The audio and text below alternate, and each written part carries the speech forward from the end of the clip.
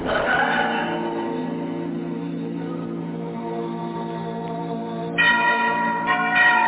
time is now. Yes, right now. We must have the whole truth. This is the true light, coming to you live from live tape. The answers to all your questions. We don't need false prophets. We don't need misinformed teachers that don't know how to teach. We don't need leaders that don't know how to lead. That's right, he's here right now with us on earth, incarnated in human form, with the total truth.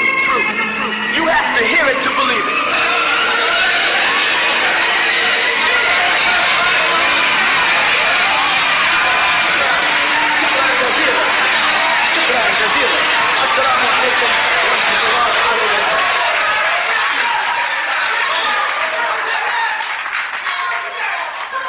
نشهد أن لا إله إلا الله وحده لا شريك له الحمد لله رب العالمين الحمد لله الوالي الكريم وصلى الله على أنبياء أجمعين والمسيح والمهدي والمجدد لمن مرسلين. Are we not the bearers of witness that nothing would exist if Allah didn't create it? And that He is alone and has no partners? And that all gratitude is for Allah subhanahu wa ta'ala, the sustainer of all the boundless universes. All gratitude is for Allah subhanahu wa ta'ala, the generous eternal friend. And send salutations of Allah on all of His prophets and His apostles, and on the Messiah, the anointed one, and on the Mahdi, the guide, and on the Mujaddid, the reformer, which was all sent from Allah subhanahu wa ta'ala. We send greetings and we send peace throughout the boundless universe to all. Assalamu alaikum wa rahmatullahi ta'ala wa barakatuh. You are now listening to The True Light with Sayyid Al-Imam Isa Al-Hadi Al-Mahdi in a live question and answer session. The Jesus Christ spoken of in the Bible, is this the Jesus Christ that we to look for in the end of the world, the one that's coming back? First of all, let's establish the word Christ. We have to start saying Messiah. You have a Bible with you? No, I don't. It's important when you come, you bring your tools. If you open the Bible to St. John's chapter 1, verse 41, he first findeth his own brother Simon, and said unto him, we have found the Messiah, which is being interpreted Christ. You see that? Yes. Now what did that mean? That means that these people who were Jesus' disciples, and Christians use this chapter to death. They use this St. John chapter 1 to death. That Jesus' own disciples knew that he should have been called the Messiah and not Christos from the Latin. You follow? So now, yes is the answer to your question, and no. Revelation 1 tells us that the Jesus that they're expecting to come will be like him, not him. Revelation chapter 1 reads, the revelations of Jesus the Messiah, and as you see they have Christ, which the Creator, which they have as God, gave unto him. Gave unto who? To Jesus, right? That's right. Show unto his servants things which must shortly come to pass. Now the first point is that with this teaching, Jesus is talking about his servant. Jesus told a woman in Matthew 15, the story when Jesus is dealing with the Canaanite woman, he told her he was only sent to the lost sheep of the house of Israel only. So his servants would have to be the tribe of Judah, the lost sheep. Because he was talking to all the rest of them. You see? Now, to show unto his servants which must shortly come to pass. Which means there's going to be a future tense here. Things that did not happen during his life, but things that was going to happen in the future. Now here's the catch. And he did what? He sent it and signified it by his who? His angel unto his servant John. Right? All right, brother. So what happened here, and Christians tend to overlook, is that the revelation of Jesus, the Messiah, which the Lord gave unto him for his servant, Jesus sent it, signifying it with an angel unto John. This angel that Jesus sent it, signifying it by, was none other than the angel Michael, who has the power throughout the book of Revelations. Like if you go to Revelation chapter 12, he has the power to defeat Satan. Chapter 12, 7 of Revelation, and there was war in heaven. Michael and his angels fought against the dragon. You see that? Yes, I see it. And the dragon fought and his angels. So here we have Michael and some angels of his who are fighting against this dragon and his angels. Who is the dragon and who are his angels? Well, 8 says, and prevail not, neither was their place found any more in heaven. So that means that these dragons and his angels was cast out of heaven at this point. And the great dragon was cast out. That old what? Serpent, called the devil and Satan, which deceiveth the whole world. He was cast out into the earth, and his angels were cast out with him. You see that? Yes, I see it. So Michael was an angel who was back there in the beginning. However, when these people deal with St. John chapter 1, now we go back to St. John chapter 1, and start from the beginning, we're going to see this beginning story. In the beginning was the Word, and the Word was with the Creator, and the Word was the Creator.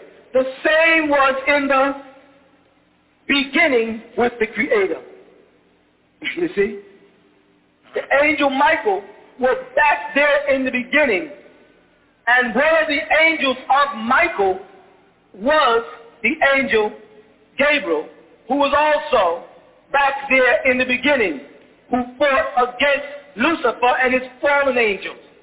And the angel Gabriel was the angel sent to Mary to tell her that she was going to conceive of the Holy Ghost, which would be Jesus, the Messiah. What people are looking for in the return of Jesus is the return of Jesus sending forth an angel in his likeness. And people will mistake the angel for Jesus. You follow that? Yes, I do, brother. Assalamu alaikum. Wa alaikum salam. I'm somewhat confused, but this is Exodus I'm looking at, and there's a conversation between the Lord and Moses. Where are we at in Exodus? I'm in Exodus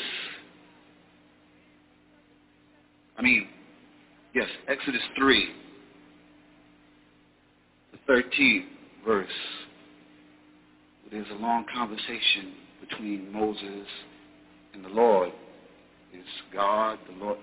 The 13th says, Moses said to God, suppose I go to the Israelites and say to them, the God of your fathers has sent me to you. I better let that go at that. Like I said, I'm a little confused. Tell me what confuses you. Pardon me? What part of it is confusing you? Well, I'm not a scholar in the scripture. Yeah, I understand. Or in religion. Yes. So I just thought that I would ask the question, since you spoke of Minister Farrakhan, and he said that God, the original man, is the black man, so that would mean that the black man is God. And when I look in the Bible, I've searched God just about all my life, whether he was black, Caucasian, or whatever. So the question is, in Exodus chapter 3, verse 13, and Moses said unto God, behold, right, when I come unto the children of Israel, yes, and shall say unto them, the God of your fathers has sent me unto you, and they shall say to me, what is his name? What shall I say unto them? Go ahead. And God said unto Moses, I am that I am. Yes, correct. All right, what is the question? And he said, thus shalt thou say unto the children of Israel, I am has sent me. All right. So now, the God who said back then to Moses was a man, am I right? No. The Lord No. who was speaking this was not a man? No. Okay, so maybe You know how you find out? Okay, maybe you could explain. Yeah. Go back to the beginning of Exodus 3. Okay. You see beginning of Exodus 3? Where are you? Exodus. Exodus 3. Now Moses. Now Moses? Now Moses kept the flock of Jethro, Yes. his father-in-law. This was in the land of Midian, right? Yes. And the priest of Midian. And he led his flock where?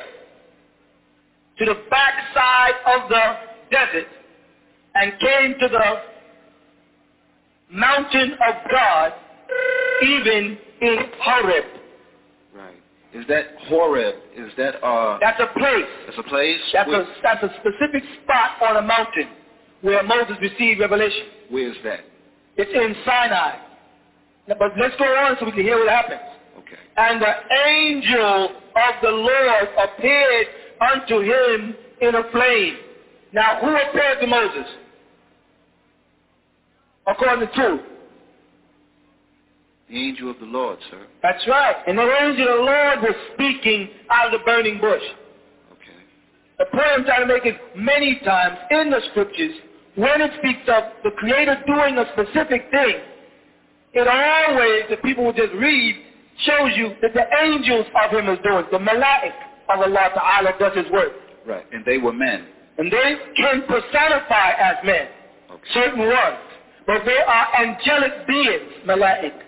They have the power, if Allah grants, to personify as human beings. They are what you refer to when they get into the Earth's atmosphere as extraterrestrials. Yes, sir. You understand? Yes, sir. They reside in various pockets of the universe. They come from what's called the Crystal City, which goes into a deeper thing. All right? So this quote in the Bible, when it's talking to Moses speaking with Allah subhanahu wa ta'ala, it's through his angel, either Michael or Jibrail. In this case, it's Jibrail. Those are the most powerful angels. The highest of all of the angelic beings from Malakut is Michael. Because Michael means like El, and that's from Elohim or Elohim or Allah. He's like Allah insofar as he has the power to sustain himself on earth. He came to Abraham, in the Torah, in Genesis. He came to Jesus. He came to Moses. He came to Muhammad. As Khidr in the Holy Quran, he has Michael, and he's called Melchizedek, or El-Khidr, Michael, okay? And then he has an intergalactical name, and his intergalactical name is Yanun. Every one of the prophets, when they are out of the physical and into the spiritual realm, has an intergalactical name. Isa's name is Sanenda when he's out of this. You understand? Yes, my Lord. So we're talking about angels who can personify in human beings as human beings and speak in representation of the creator of the heavens and the earth, Allah subhanahu wa ta'ala. Okay? I hope you understand it. Thank you. Thank you for the clarification. Assalamu alaikum. Imam, did you meet Melchizedek at the junction of the two Niles like the Mahdi? At the time when I was being brought to the consciousness of who and what I am, I met him at Tuti. Not knowing at the time who he was. I just thought he was an old man. And he told me Just think, and he said, if you have the pursuit of answers, think, and I'll be there. I never knew at the time he meant that he was going to be in me moving outward. I thought he meant that if you need me, contact me, just like you would. If you need me, contact me, and I'll let you know. I didn't know that young in my life who or what I am. It took me until I was 40 years old to realize that I was speaking to a reflection of myself. I had no idea. Thank you. What purpose does the sacred ash serve in paradise?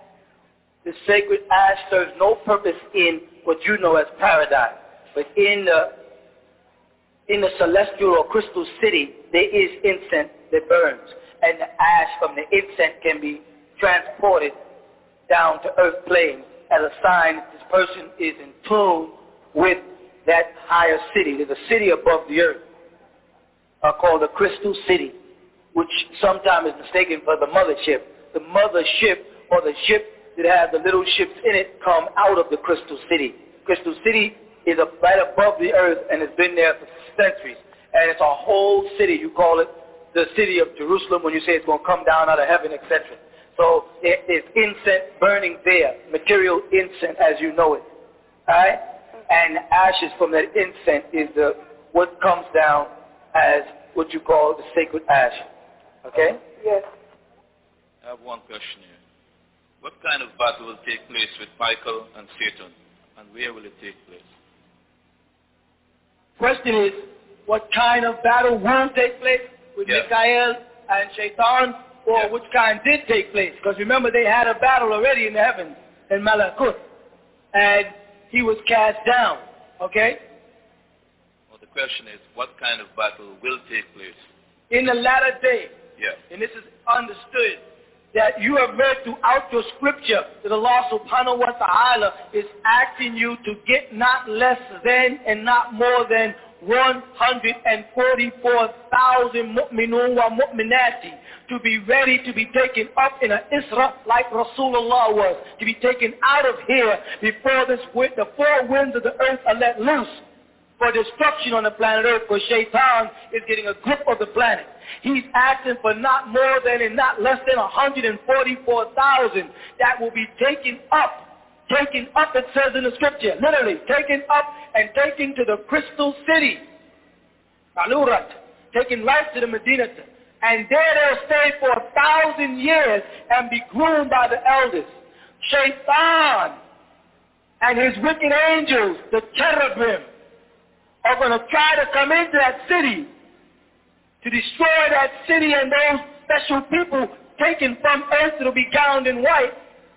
Him and his cherubim are going to try to take the city of the seraphim. You understand? Yeah. But they'll be trapped. They'll be baited like the story of Job. And then he will be cast into the earth, because you have a central city in the center of your earth. I know this sounds crazy, but it's true. You have a central sun. There's a city in the center of the earth called RAAKHPTAH. And the capital of the city is called Shambhala.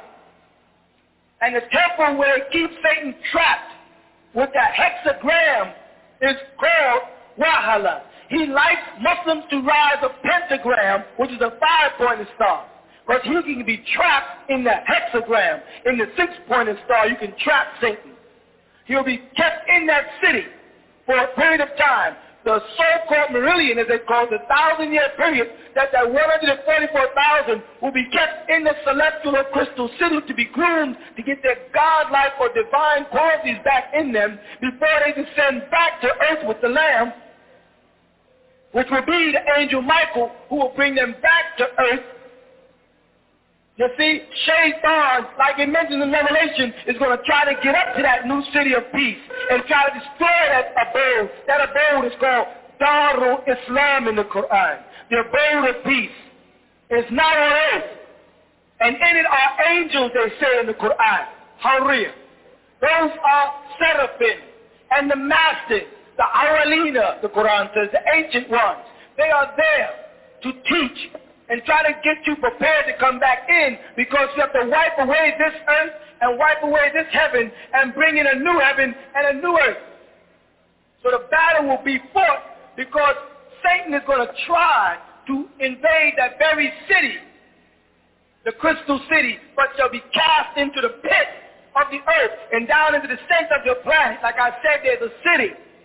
Inhabitants of the city are from Lemuria, they're from Atlantis, they're from the Mayan people, different people who were taught by extraterrestrials or angelic beings and were taken into these cities. And they're there now, and the devil knows about it.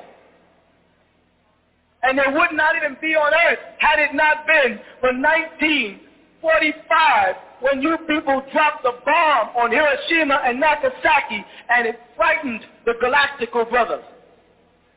Because you almost cracked the earth. So the elders had a meeting and came to the surface. You call them angels. Call them what you feel like. Came to the surface and said, we got to prevent the serpent seed. We call him the serpent person. The serpent and his seed from destroying you before you are ready. Before you are prepared. Before you are transformed back into a spiritual being. We got to stop him from destroying. The other night when they saw that green light, and he said it was a meteorite. No, better yet, I think it was a meteorite. It wasn't no meteorite. I told y'all the ships are coming. I told you they're here. He didn't say it was a meteorite. There's no such thing as a green meteorite. Go back and study astronomy and show me somewhere where he told you about a green meteorite. He tells you about pink stars, blue stars, and white stars. He never spoke about no green star. Or no green meteorite, and what kind of gas burns green? They burn blue, they burn yellow, they burn amber, but not green. Somebody's lying.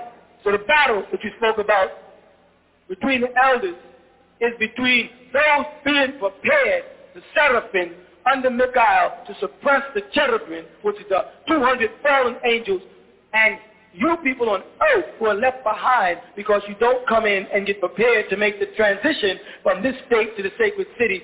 You're going to be the playground of the devil. Do you know that the planet Earth used to be a hunting ground? The cherubim used to come here and hunt prehistoric animals to laser lights and kill them just for the fun of it. You have not only positive angelic beings visiting the planet, your galaxy is called Terra. It's called Terra. All right? That's the galaxy you're in. You're on what's called Zorokaya. Zorokaya is the name of your planet. All right? You have extraterrestrials. They become extra when they get inside here. Visiting you, all of them are not positive. Some of them are called jinn. From the Ifrit mentioned in the Quran. Solomon had big battles with these jinns who would come in and land here, and they infiltrate man and corrupt the world. They mutilate animals. They come down and they mutilate animals. They hunt for the fun of it. They make themselves seen as UFOs, and they hunt. They take people up. They abuse people. And then there are other galactical beings who are fighting against them, trying to get you people prepared, but you keep rejecting. You want all this fiction religion. You want to believe that Muhammad came with this new type of religion. When Muhammad sallallahu alayhi wa sallam was in contact with extraterrestrials, when the angel Jibreel, salam alaikum rahmatullah, came to the Prophet Muhammad in a cave, he came as light, he came as an etheric being, and he came to Rasulullah Muhammad as light, and told Muhammad that man has fell away from the most important commandment. Who created him? And when? So he told Muhammad, you better go back and Iqra bismi rabbika alladhi khalaq. Go back and read in the name of the very creator. You follow? But man refuses. Man rejects. He's been tempted by the devil, and the devil and his seed is here, like I explained earlier, and man loves him. And like it says in the Bible in Revelation, he wants to even live in the image of the beast. I would like to know, why was the devil sent to another planet? Well, two questions. Why was the devil sent to another planet? And also, why is he captured? Why do they have to catch him and take him to Shambhala and bound him for 1,000 years instead of just destroying him? Because energy cannot be destroyed. You can only alter its appearance. And what a lot of human beings don't realize is that what they call the devil was once an angel, Malachi. And he was created of nar, as-samum, or a poisonous type of fire. It's not the same fire as you find on earth, but it's, for lack of a better word, that's all they can use. And you cannot destroy energy. You can only alter its appearance. Or you can refrain it. You can discipline it. You can confine it. Or you can channel it. Now, nowhere has it been said that he was sent to another planet. It was said that he has left this planet and has gone on to another planet. It has not been sent. You don't send the devil anywhere. You have to trap him. And he's trapped by what's called the hexagon, which is the symbol of the six-pointed star. Muslims all over the world, well, I shouldn't say that because most Muslims out of America don't use it. Mainly you find American Muslims who use a five-pointed star and crescent. Don't realize that it's a symbol of the devil. They think that the five-pointed star and crescent is a symbol of Islam because Elijah Muhammad or because Noble Drew Ali or because some other brother told them that, and those brothers were misinformed about the symbol of Al-Islam, which is confirmed by the fact that in Holy Quran it tells us that all of the prophets of Allah were from Rasulullah Muhammad sallallahu alayhi wa sallam on back to Isa al-Messiah, Jesus the Messiah, on back to Moses, and all the way back to Abraham. All were of one text, one scripture, be it as-Suhuf or al-Hikmah or Torah or Zabur or Injil or Al-Quran. They are all one scripture from one sustainer of all the boundless universes, who is Allah Ta'ala. You understand? Yes. Therewith, then David, who received the Psalms, was a Muslim, as the Quran confirms. You follow? Yes. And the five-pointed star is not identified with any of the prophets of Allah in any of the scriptures, including the Holy Quran. There's no mention of a use of a five-pointed star by Muslims. However, it is understood through the Torah and mentioned the utilization of the six-pointed star, the hexagram, that Solomon used to trap the jinn the Quran speaks of. You see? So he builds his empire on a pentagram. Or when he takes a country, he puts a new five-pointed star on his flag. The eye you see on the back of the dollar bill over the pyramid is a symbol of Nimrod. You see.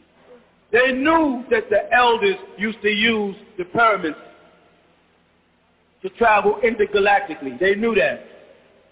They know how all the pyramids are hooked up magnetically a perfect distance apart. They know that what you refer to as the Bermuda Triangle is really a pyramid sending up magnetic waves. They know these things. And they put the eye of Nimrod there. And that is their God. That's the one that was crucified. That's who was born December 25th. Isa ibn Maryam, Jesus, was not born on December 25th. Where did they get this snow in Jerusalem stuff? I don't know. I mean, they made it up. Because they were talking about in the Caucasus Mountain where there's snow.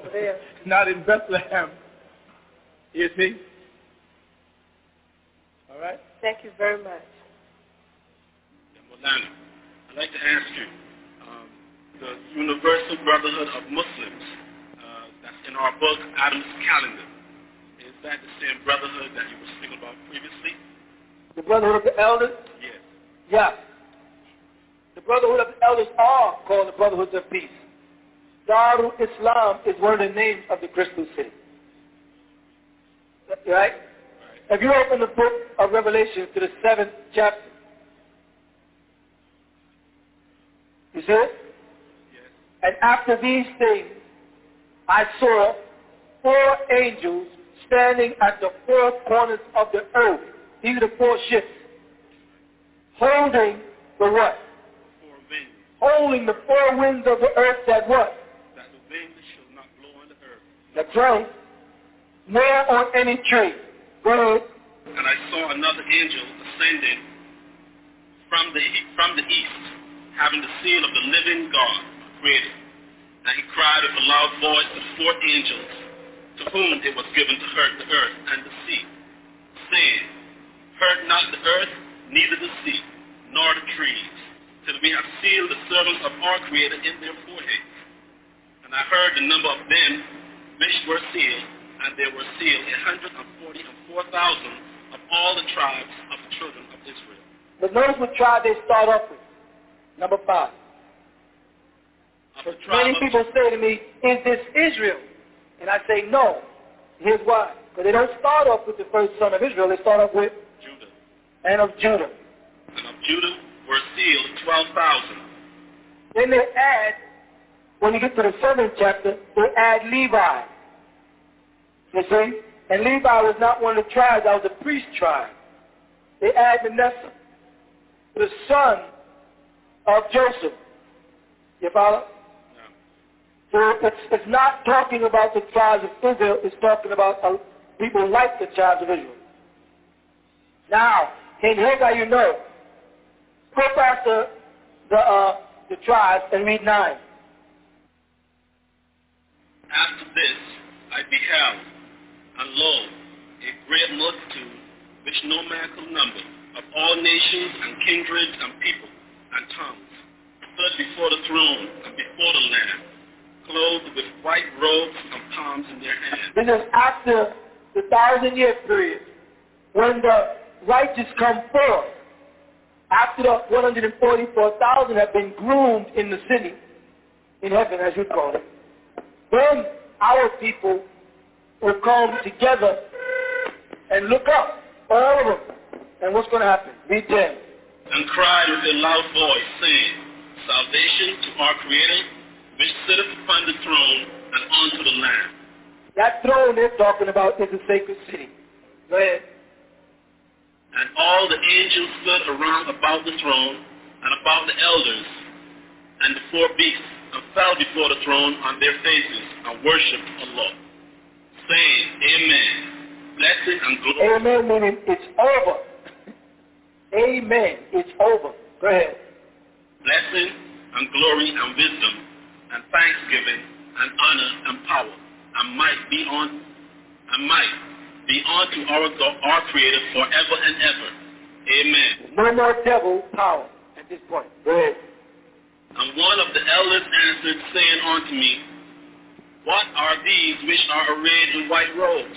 We want to know about you people. The elders asked, well, who the heck are they? They're not angels. Who are they? And what's the answer? And whence came they? Where they come from? How they get into the sacred city? Who are they? And I said unto him, Sir, thou knowest. And he said to me, these are they which came out of great tribulation, and have washed their robes and made them white in the blood of the Lamb. Therefore are they before the throne of Allah, and serve him day and night in his temple. And he that sitteth on the throne shall dwell among them. They shall hunger no more, neither thirst any more, neither shall the sun light on them, nor any heat. For the Lamb which is in the midst of the throne shall feed them, and shall lead them into living fountains of water. That's called Kothar, fountains of water in paradise. And Allah shall wipe away all tears from their eyes. This is what you're working for. The world, the destruction of this planet has been held back for you. Those people who get the seal of the Father in their head by consequence of prostration. Not those who get the seal of the beast in their forehead or in their hand.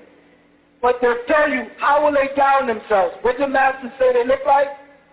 In number 9? It was gowned in white. White robes.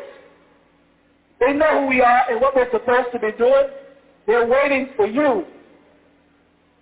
You understand that? No. And they'll take you to the throne where you sit in the midst of the righteous. And the very presence of the Most High will be there. You feel His presence in the Lamb. And there'll be no more double reign or double power. It'll be over. This is what you're working for. Most people don't want to get there. All right? You have been listening to The True Light a question and answer session with Sayyid al-Imam Isa al-Hadi al-Mahdi. Do you want to know the truth? Can you face the truth? Be sure to read the most dynamic books in history, authored by Sayyid al-Imam Isa al-Hadi al-Mahdi, on such subjects as, what is a Muslim? Where is the tabernacle of the Most High? Should Muslims observe the Sabbath? Was Christ really crucified? Who was the Comforter? Now let us return to the true light with Sayyid al-Imam Isa al-Hadi al-Mahdi. Remember, you are the light, and you have the power over all things. Okay, in Exodus 34:33, I read, until Moses had done speaking with them, he put a veil on his face. I was wondering, what's the purpose of this veil, and if the veil will always be necessary for women to wear, and was it always necessary for women to wear? Because, like in Egyptian art, I never see that with women wearing a veil. Why? You know why? No. What language are you reading? What language are you reading the dictionary in? English. And who mostly wrote them? Pardon me? And who are usually the writers of those dictionaries in English? English people. Or Americans. Americans. And they're not going to have y'all reading the Bible where it says a woman should wear a veil, because then, see, look at this. Somewhere along the line, the Catholic Church tends to relate to the way Muslim women dress, all the way up until they're covering their face. But somewhere along the line, in their doctrine of the Catholic Church, which is supposed to be the oldest church of the Christians, they seem to understood years ago that a woman's supposed to stay covered, head and everything. That's why they had the nuns dress that way. Then another thing, inside of a Christian marriage, we have what? When you get ready to marry, what does a woman put on? White veil. Long white dress and a veil. If she doesn't wear white, that means she's not a virtuous woman like the 31st Proverbs. That means she gave up her virginity before she got married. Okay? So therefore, she would not wear a veil or a white robe. She could wear any color. Right? But they're telling you by that the long white dress and the veil is a symbol of purity. Next question is, did I make this up? But first let me answer your question. The reason why Moses had a veil is because Moses' brother, Harun, which we know as Aaron, was sanctioned by the Heavenly Father to become the high priest over all the children of Israel. And if you look up in any biblical dictionary at the dress of them, the so-called ancient rabbis, you see a tiflin. A tiflin is much like a shawl that they wore over their heads. If you see any Jews in their churches or synagogues today, you'll see the same thing. They wear over their heads and it comes down past and has little lines of blue and little tassels on it. You know what I'm saying? That has been the garb of the ancient Israelites for centuries. So when Moses had finished talking to the children of Israel, he took his shawl and threw it over his shoulder, which would be covering his face, or like you see an Arab sometime from the desert, and they were definitely in the desert, take the shawl and wrap it around his face and turn and walk away. You've seen that before. Right? This has nothing to do with the Bible veil. The Bible veil, let's go back to Genesis, chapter 3, verse 7. And if we read it, we'll see, Bismillahir Rahmanir Rahim. That's not there. That just means begin all things with the illustrious name of Allah, the Yielder, the most merciful. And their eyes of them both were open, and they knew that they were naked. And what did they do? Sewed fig leaves together and made themselves aprons. Made an apron. They did not make a full garb. They made a short thing, an apron. An apron is something that does not go beyond the knee. or above the breast. Now move to the same chapter, chapter 3, verse 21, and watch the Heavenly Father let her know that a short dress is improper dress. The garb of the veil is something that the Almighty Creator of the heaven and earth is going to make them put on. Watch it. Turn and read that. 24 you said? No, chapter 3, verse 21. Oh. Unto Adam also and to his wife did the Lord God make coats of skin and clothe them. I understand that. Okay? So now here we see that they had taken upon themselves to dress a specific way, which was identified as an apron, partial, and then the Almighty made them coats of skin. A cloak is a total cover. You follow that? And covered them. So the veil started way back with Adam and Eve. Had nothing to do with Rasulullah Muhammad and the sections of the Holy Quran which identify with it. You see?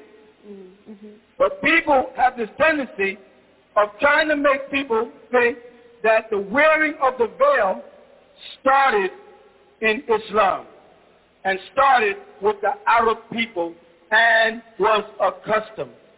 And they are lying because it's not where it started.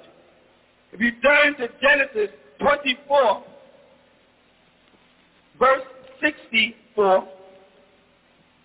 64? Yep, 24:64 of Genesis.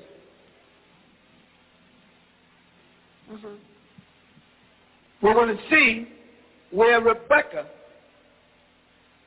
we'll read it and see what we come up with. And Rebecca lifted up her eyes, and when she saw Isaac, she lighted off the camel. Off the camel. For she had said unto the servant, what man is that walketh in the field to meet us? And the servant had said, it is my master. So what did she do? Therefore she took a veil and covered herself. You see? Now here we're talking about Rebecca. Way back in the Old Testament during Abraham's time, this Rebecca was to become Isaac, one of Abraham's son's wife. Now, she belonged to the family of Abraham through his brother. And when she saw Isaac, which is one of her relatives, which they married back then, coming through the field, she knew he was a strange man to her, so what did she do? She covered herself. She covered her face. Now, to verify that the children of Israel did wear those veils, if you see in Isaiah 3, 18 to 23, it'll tell you also that all the Israelites at one time wore a veil. But because they transgressed against the law subhanahu wa ta'ala, their veils and their tassels and their earrings and their nose rings was taken away.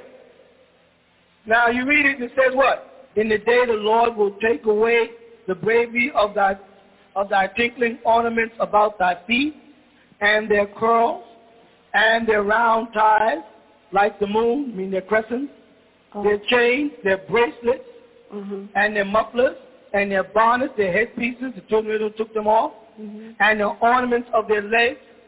Now you see the Jewish people wearing short skirts, and their headbands, right? And the tablets, they don't read the scriptures no more, and their earrings, and their nose rings, and what else? And changeable suits of apparel, and the mantle, and the what? Wimples, and the crisping pins, the glasses, and the fine linen, and the hoods, and the veils. And the last thing they took away from Israel was the veils. See, they stripped them because they transgressed against the Most High. The children of Israel have lost the right to wear all the stuff you see those guys on 42nd dressed in. Stand down there with all that stuff on. Right here in Isaiah, it tells them they can't wear that no more.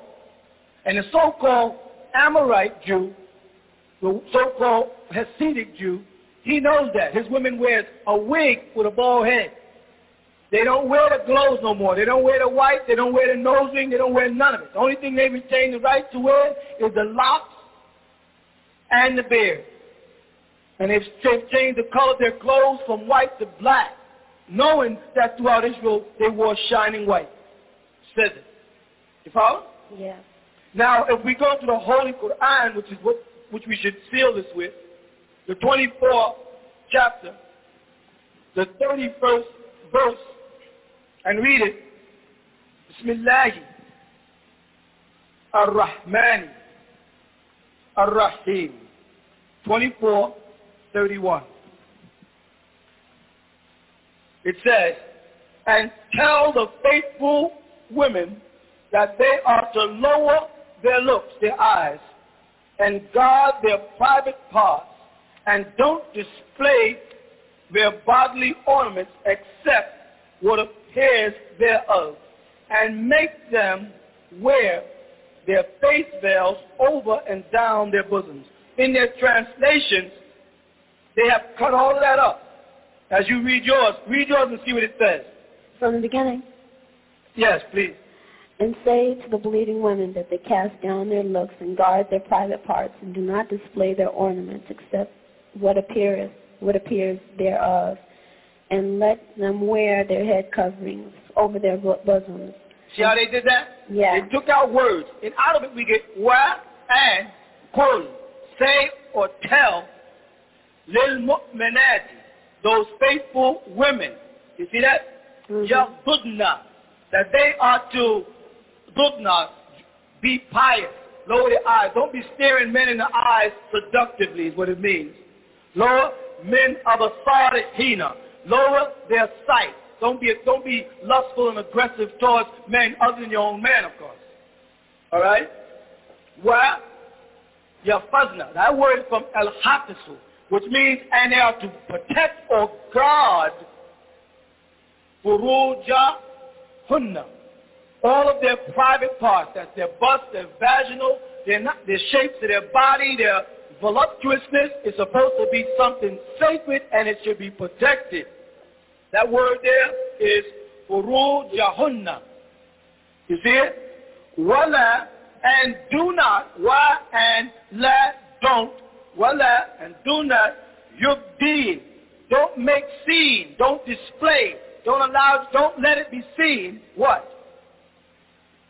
The Zinatahunna, any of their bodily appearance, which means not only are they supposed to wear loose garments, but they're not supposed to let things be seen like a slit down the front where you can see what they refer to as the shapes of their bust, or stuff so tight that you can see, not only don't show your body outright, but don't even let the, what do you call it in English?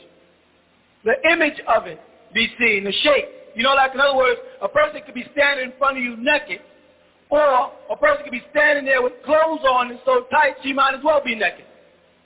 He's saying don't do either one of those things. All right?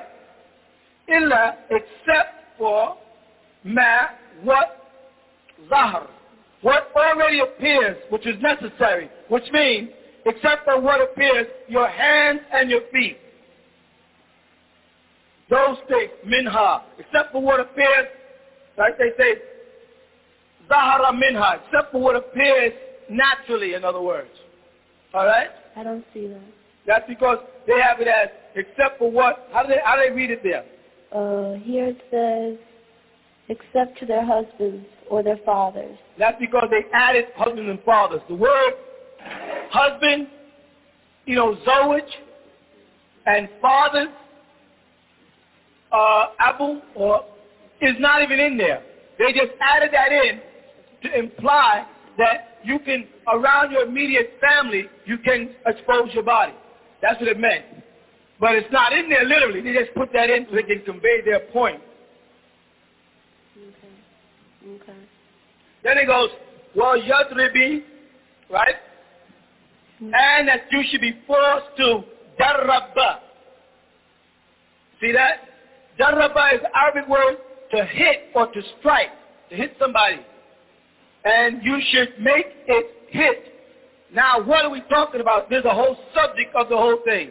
Be humari hina. Hina on the end is hers. The word khimar means a face veil, but the root of it means a covering, khumra. to be covered or blocked or screened away. In the Holy Quran, in the 42nd chapter and the 51st verse, when Allah Ta'ala says, and Allah did not talk to normal human beings except by way of inspiration or from behind a barrier. And in Arabic, they got hijab there. Hijab, the Sunni Muslim says that veil is not that. A hijab in the outer world is a screen or a curtain or something of that nature. This thing we're talking about is called khimar or humra. When they say a person is intoxicated, they say he's drunk humra. Something that has blocked his mind to the point where he can't function. So there they have veils, meaning now something comes over, hit your bosom and down and cover your face. It has got to cover your whole face. No such thing as partial. You see, if it comes over your head and down and hits your bosom, as it's going to say here, because it says ala, over, the next word, over, or they say on, right? To yubihina, their bosoms, their breasts, their things, saying come over, down, and strike their bosoms. They are evading this reality. But yet, when you look in the Far East, you see the women of the desert who have not been educated or indoctrinated by Western world still wearing. The bush women still wearing. You can get any magazine from Geographic and fumble through it, and you see they say, this is Algeria. In the desert, you see those women with their veil on. When a man pointing the camera, you see them trying to cover their face, just like we showed you in the books of Genesis. So the dress of face covering is a law that was given to us at Adam and Eve's time, not with the Prophet Muhammad sallallahu alaihi wasallam, not with the Prophet Abraham sallallahu alaihi wasallam or Moses, but all of them had to live by it. In fact, even Mary, when the angel appeared to her, she pulled her covering over her. And he said, Hail Mary, thou hast been chosen above women in the world. She saw an angel as a man and covered herself from him also, screened herself, as they say. Okay? So that veil is a law. There's no getting around it. Okay. It's a known fact in Islam. The angel Gabriel, salam alaikum wa rahmatullah, came to Rasulullah Muhammad, the Prophet Muhammad sallallahu alayhi wa sallam, in the cave and said to Muhammad, Iqra. Wa Muhammad qala, Ya Jibreel, ma ana biqariyan. Wa Jibreel qala aydan, Muhammad Iqra. ومحمد قال مرة ثانية يا جبرائيل ما أنا بقارئ. He said, Muhammad, read. He said, Jibril, I am not a reader. Muhammad, read. He says, Jibril, I am not a reader. What is he asking this man? What is this extraterrestrial being asking of this man? A very simple statement, right? What is Muhammad saying? I'm not a reader. What does it mean he's not a reader? He does not know how to read. That's right. Of my own, I cannot do anything. So the angel says to him, which is now the 96th chapter of the Holy Quran, and it's going to be mathematically equated in a way that's unbelievable. Alayha tisata ashara. Over it is 19. Jibreel says to Rasulullah, Bismillahir Rahmanir Rahim. Begin all things in the illustrious name of Allah. He is the yielder, the most merciful. Iqra bismi rabbika alladhi khalaq. Read by way of using the name of Rabbika, your sustainer, alladhi hu khalaqa, who created. Khalaqal insana min alaq. He created all forgetful creatures, insan, people, man, min alaq, from sperm gushing forth and dividing up. Iqra wa rabbuka al-akram. And read like this, Muhammad, by way of your sustainer, who is karam, who is so generous. Alladhi alama bil qalam. He is which has alama, taught, bil qalam, by using a quilt or a pen. Alama al-insana مَا لَمْ يَعْلَمْ. He it is who has taught you forgetful creatures what you could not on your own have learned. Those are the first 5 verses of the revelation that came to Rasulullah. He put the words in his mouth so that Muhammad would not speak of himself. He made sure that Muhammad just repeated exactly what was being said. So he had no opinions. And Muhammad oftentimes said, I can't say nothing that has not come from Allah Ta'ala throughout the Quran. Most Muslims translate the word ikra as recite, proclaim. The word ikra means read. Ikra bismi rabbika alladhi khalaq. How do you know? You know because by the time it gets down to the 4th verse, it tells you, alladhi alama bil qalam, which taught by way of a pen. What do? When something is written with a pen, you read it. You don't recite it. You recite from your head. You orate from your heart. You read from something written. But all these Sunnis keep saying, no, it means recite. That's the devil leading them away from the true meaning. Because they don't want them to know that Muhammad was asked to read the Torah and the Injil before he revealed his Quran. And the Holy Quran in the 2nd chapter supports that to the letter when we get to Surah Al-Baqarah, when it tells you about what was sent down to you, Muhammad, and what was sent down from before you, Muhammad, when it says in the 4th verse of the 2nd chapter, وَالَّذِينَ يُؤْمِنُونَ بِمَا أُنزِلَ إِلَيْكَ وَمَا أُنزِلَ مِنْ قَبْلِكَ وَالَّذِينَ, and those who يُؤْمِنُونَ, they believe بِمَا, by way of أُنزِلَ, what was sent down إِلَيْكَ, to you, Muhammad, وَمَا أُنزِلَ مِنْ قَبْلِكَ, and what was sent down before you, Muhammad. Yet you have Muslims all across this country being taught and misinformed by Muslims from overseas who are trying to confuse them into not accepting all of the scriptures of Allah subhanahu wa ta'ala. This scripture tells you that this is plain and true, that these verses are clear. And it's telling them right there to watch out for translations and distortions of the Quran. Because it says, like in the 12th chapter of the Holy Quran, Surah Yusuf,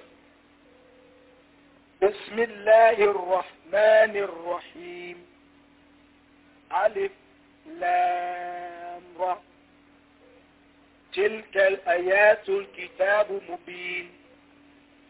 You see that? Alif Lam Ra. Alif, symbol of Allah Ta'ala. Lam, Laylatul Qadri, the night in which He revealed the revelations to Ra, Ar-Rasulullah, Muhammad. Alif Lam Ra. Tilka, that, not this, tilka, that verse, that sign. Tilka ayatu, that sign, al-kitabu mubin. The scripture, it is mubin, manifests things and makes them clear. Inna anzalnahu. Surely we, Allah and the help of His angelic hosts, did what? Anzalnahu, sent it, the Quran, أنزلناه قرآنا عربيا لعلكم.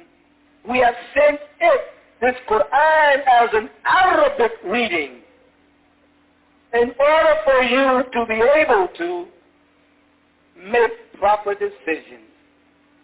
Taqilun, to be able to understand. But they told you right there, right here in the 12th chapter of the Holy Quran, in the first 2 verses, that we sent it down for you in Arabic so that you'd understand.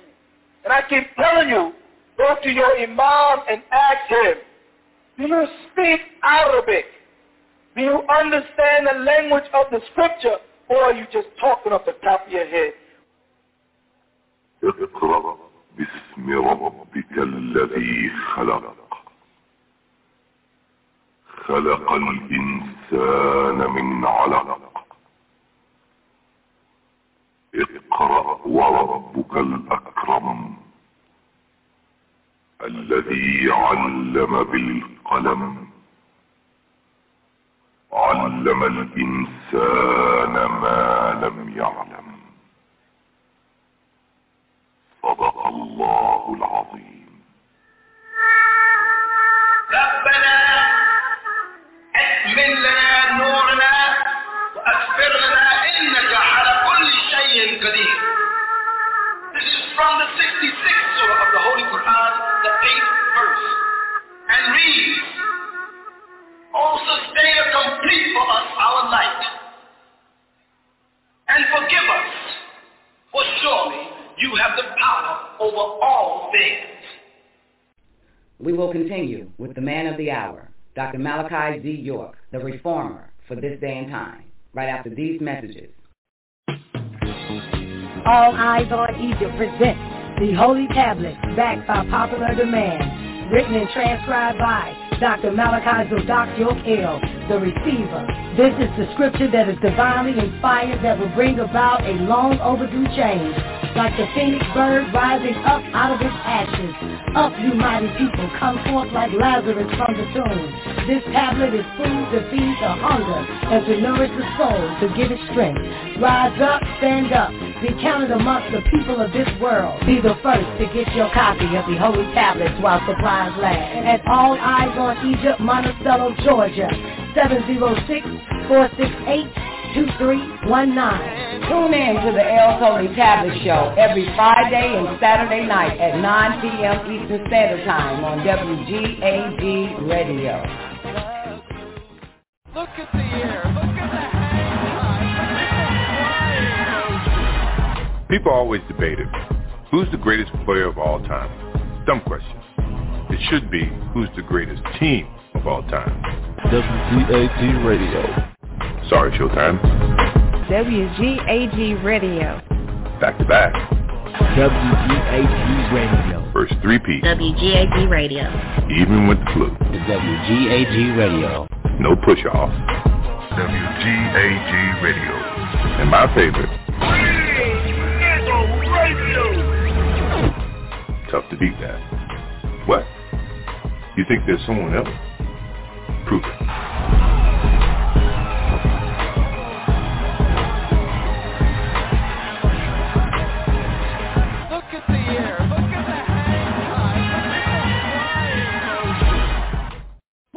Bring 'em out, bring 'em out, bring 'em out, bring 'em out. It's hard to yell when the barrel's in your mouth. Woo! Bring 'em out, bring 'em out. Bring 'em out, bring 'em out. Bring 'em out, bring 'em out. Bring 'em out, bring 'em out. This is Matruna Firu. I'm calling in from Toledo, Ohio, and I want to give WGAG Radio a 7-year happy anniversary. This is Empress Ross calling in from Reno, Nevada, and I would like to wish WGAG Radio a happy 7-year anniversary. This is Nisa calling from Chicago, Illinois. I want to wish WGAG Radio happy 7 years and many more. I'm a prestige bitch with a dirty mouth. Bring 'em out, bring 'em out. Bring 'em out, bring 'em out. Bring 'em out, bring 'em out. Bring 'em out, bring 'em out. I done came up out of that goddamn life, bitch. I'm trying to show you some shit, but you keep rattling with the fucking name. Hey, this is James Earl calling from the nation's capital, wishing WGAG Radio a happy 7 years, and I wish you more. This is Peace and Blessings saying happy 7th anniversary to WGAG Radio, calling from North Cross, Georgia. It wouldn't be possible if it wasn't for the baddest, black, brilliant, big booty, baddest chick in the world, Don Dakota. Yo, nobody can do it like you, baby. We ghetto? Yes, I would accept the word ghetto. Ghetto, G-E-T-T-O. Get who fucking step it.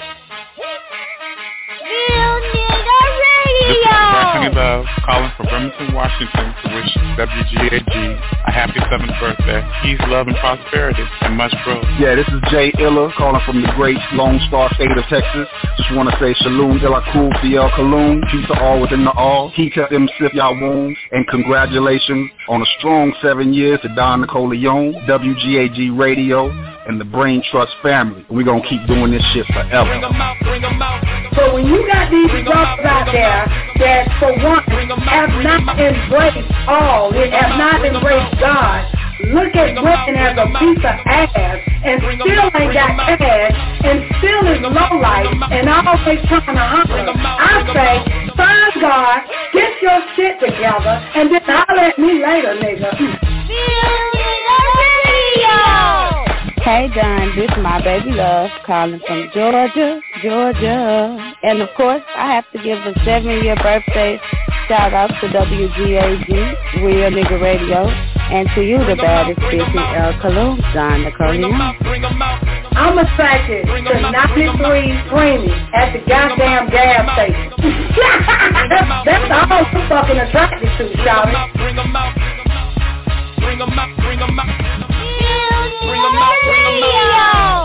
Mic check, great day, Don. Happy 7th anniversary to WGAG Radio. This is Tony calling in from Memphis, Tennessee. I want to wish a happy 7th birthday to WGAG Radio. Y'all put it down all the time. Real shit for real motherfuckers. So keep on keeping it real. What's going on, Don? It's Minty the writer calling from New York City, wishing WGAG Radio a happy 7 years. This is for my girl, my baby girl, Don Nicoleone, WGAG Radio, Real Nigga Radio. Beautiful 7 years. We gonna do 7 more.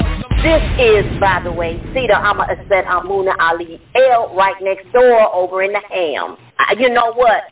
I'm proud of you, and it's just like I know you, and I am so proud of you. You're doing beautiful. You're like you're magical. You get me? I should have thrown that shit in there. But you are.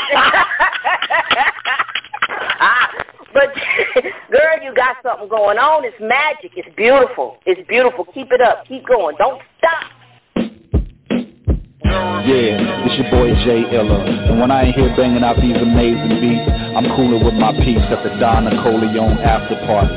Come through and chat it up with us anytime. Meet up with the Brain Trust. Come listen to some good music. Get caught up in some good conversation. You may even catch a building session from time to time. Learn something new. Get yourself inspired.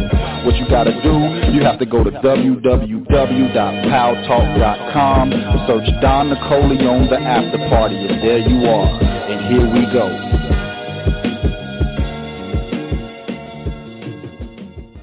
Now welcome back to the man of the hour. What about Minister Farrakhan? What's he doing now? Is he teaching or what? Right now, he's not a teacher. He's not a teacher. He's a lecturer. There's a big difference between a teacher and a lecturer. Minister Louis Farrakhan just takes things that the Honorable Elijah Muhammad was teaching and lectures about them. Yeah? And there's a difference when you sit down and set up an Arabic school, and a Quranic school, and a scripture school, and you start to teach people something. That's totally different than going to a college forum, standing up and talking about economics and how black people got to work together and how much money we got to raise to do this. That's not teaching, that's lecturing. So Minister Farrakhan is a very good lecturer. He's just not a teacher. He was a student of a good teacher, Honorable Elijah Muhammad. Because I listened to him talk, and after an hour of listening to him talk, I realized that he didn't say anything. All he was doing was elaborating on things that happened. I think, like you say, he's a nice brother, he's a good speaker, he means well, but he's just not a teacher. Black people now want to be taught. They don't want to be just spoken to. They want to learn something now. They want to clear the smoke. So what is his purpose? You have to ask him that. You can't ask me what is Minister Farrakhan service. You have to go to him and ask him that. You're saying you can't serve two masters. What I see, I'm in that predicament. Here I am. I work for this man, but in reality, what I'm trying to do is, save up, get myself something. Because, like you say, time's going to come and he's going to look at me and get tired of seeing me reading something that goes totally against his beliefs. He's going to get tired of me and say, okay, that's enough. Don't fear that, because if that was not the case, why did Jesus talk in parables? Jesus talked in parables because there was times when he just had to say things that he only wanted certain people to understand. So he compromised at times. See, even the Messiah himself had to compromise. And he talked in parables because he could have just as well talked straight out. Like I have a quote. Let me see. Let's take Matthew's, right? And turn to the 22nd chapter. What verse? If I don't give you a verse, what does that mean? Okay. You should know me by now for all these years. And Jesus answered and spoke unto them again by parables. Here it is. Jesus is getting ready to give some people a parable. Now watch. Go ahead.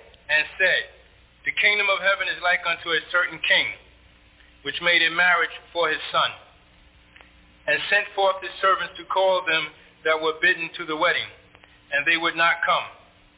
Again he sent forth other servants, saying, tell them which are bidden, behold, I have prepared my dinner, my oxen and my fatlings are killed, and all things are ready. Come unto the marriage. But they made light of it, and went their ways, one to his farm, another to his merchandise. And the remnant took his servants, and entreated them spitefully, and slew them. But when the king heard thereof, he was wroth. And he sent forth his armies, and destroyed those murderers, and burnt up their city. Then said he to his servants, the wedding is ready, but they which were bidden were not worthy. Go ye therefore into the highways, and as many as ye shall find, bid to the marriage.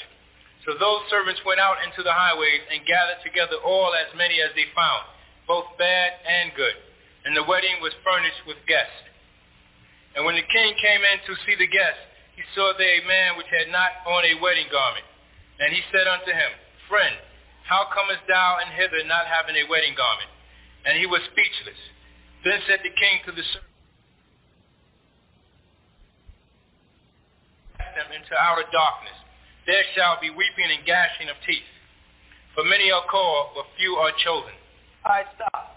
A very common quote in that, the 14th verse. Many are called, and few are chosen. Every Christian uses that quote. You heard that quote before? Now there's a whole big story that preceded that, from 22:1 all the way to 22:14. Now, if I turned around and asked somebody, what is Jesus talking about here? What is this parable about? What would you say? I have to read it over and well, let's read it again. Let's see if we can find out. What parable is he teaching here? Go ahead. And Jesus answered and spoke unto them again by parables, and said, the kingdom of heaven is like unto a certain king, which made a marriage for his son. What does that mean? I understand what he's saying now. He's saying that basically, in plain words, he's saying, hey, I'm asking you to come, and you saying, yeah, I'll answer it eventually. Right. The point I'm trying to make is, did Jesus compromise? As far as he spoke in parables here for certain people. You know who he was speaking for? He was speaking for people here who understood the scripture. Anybody who was not one of his fathers or not one of the Pharisees or Sanhedrin who didn't study the scripture will never catch what this parable is talking about. The answer to the parable is found in Isaiah 61:10. I will greatly rejoice in the Lord. My soul shall be joyful in my Creator. For he has clothed me with the garments of salvation. He has covered me with the robe of righteousness. As a bridegroom decketh himself with ornaments, and as a bride adorneth herself with her jewels. Notice he acknowledges the dress of a bride and a bridegroom as a symbol of salvation, as a symbol of purity, righteousness, all right? And in this parable, the whole thing is that they speak of the kingdom. What does he say? The kingdom of heaven is like a certain king. The kingdom of heaven is what's mentioned in the books of Revelation 21 and 22, coming down out of heaven like a bride adorned for Christ. You see? They're speaking about the dress of a bride, first of all. What do brides wear? White. Long white robes. Even in America where they became Christians, they wear this. Long white robes and a face veil. This is the traditional dress of a bride in America, correct? No. And the husband wears a white tuxedo, a typical dress. So the bridegroom here, mentioned in 22, this whole chapter is all talking about how people do not want to put on their white robes. And how they will be thrust into, even though they're going to come on the last day, they're going to be thrust into darkness. Now, read it again and you see it. He likened, first of all, the kingdom of heaven to this king. So that's the kingdom of heaven they're talking about. If you don't read the first two, like a lot of Christian preachers, and start at 3, 4, and 5, you'll think they're talking about a real king. When they're not, they're talking about the kingdom of heaven. Now go ahead. And he sent forth his servants and called them that were bidden to the wedding. And they would not come. And they didn't come. You all are being told to come home, put on your white, and you're not coming. People who are worthy of it are not coming. Go ahead. And again he sent forth other servants, saying, tell them which are bidden, behold, I have prepared my dinner. My oxen and my fatlings are killed, and all things are ready. Come unto the marriage. You start to think this is really a marriage. If you don't realize what verse 2 is talking about, it's a symbolic of their heaven. It's a symbolic of the kingdom of heaven, and it's symbolic of people who were supposed to be worthy, who missed it the first time. The first time when Elijah Muhammad came and beckoned them to come into the kingdom of heaven, and they rejected. Now he's saying again, here we are again calling you to come into the kingdom of heaven. Watch it happen. Number 5. But they made light of it. They don't make a joke out of coming home and putting on your white. One day I'll be in my white. I have to find more confirmation. We show you all through the scriptures over and over again about white, about your jalabiya, about your dress of the bride. You say one day, you make light of it. And went their ways. Go ahead. One to his farm, another to his merchandise. That's your job you're talking about. I got to take care of myself and my family. I got to finish school. I got to go do this. I'm going to go get my own land and do my own thing. Why should I move in there to get my own land and build my own farm and do my own? It tells you about that. Go ahead. And the remnant took his servants and entreated them spitefully and slew them. Go ahead. But when the king heard thereof, he was wroth, and he sent forth his armies. Now remember, the king is who? The king is symbolic of heaven. The white man, now when you go out and work amongst them, they are called the remnant. And they do what? That's number 6. Okay. And the remnant took his servants and entreated them spitefully and slew them. This is what they'll do to you. They will kill you. They're all killing us. They kill in Vietnam, they kill in Iran, they kill in Iraq, they kill in Syria, they kill in Sudan, they killed in Ethiopia, they killed throughout Ghana, they kill in Nigeria, they kill in South Africa. They kill us. We still worship and praise them and work for them. Still make them rich. What else did he say? But when the king heard thereof... And remember, the king is heaven. That's what number 2 teaches. The king is heaven. Go ahead. He was wroth, and he sent forth his armies and destroyed those murderers. That's the angels who come forth from heaven. Mentioned in Revelation 22 again. Because they're talking about the kingdom. Remember, see I'm saying how when you read the Bible, if you don't follow, you can miss what they're talking about. If you don't read number 2, you don't know that they're really talking about heaven and angels. You think they're talking about men armies and how these armies kill. They killed the wicked. Go ahead. And burned up their city. And it tells you we're no longer destroy the world by water, but moreover by fire. Fire. They're talking about judgment day here. That the angels are going to come down from heaven with fire and destroy the wicked city of Babylon. Go ahead. Then says he to his servants, the wedding is ready, but they which were bidden were not worthy. Then the angels say, okay, so now that we've stopped the devil, come on into the tabernacle of the Most High. Get ready for the wedding. And what do y'all say? Go ye therefore into the highways, and as many as ye shall find, bid to the marriage. So I take off my white robe, I become Dr. York, and I go into the street to try to reach people. And try to bring them home to Allah subhanahu wa ta'ala. Because y'all are coming to me, listening, and still not coming home. Then you complain about that. Why is he Dr. York? Why ain't you in the mosque? One time I was out in a club, and a guy walked up to me and said, aren't you Imam Isa? I said, yes. He said, why are you in this club? I said, I'm here with you. I mean, what am I here for? What are you in here for? I'm in here for you. He said, oh. Walked with a real dumb look on his face. He just said, oh. You know that sound Negroes make to me get confused? Oh. Go ahead. So those servants went out into the highways and gathered together all as many as they found. Our brothers in the trains and the buses and the schools, walking the streets, they're doing everything to go out to get you. Go ahead. Both bad and good. And the wedding was furnished with guests. And when the king came in to see the guests, he saw there a man which had not on a wedding garment.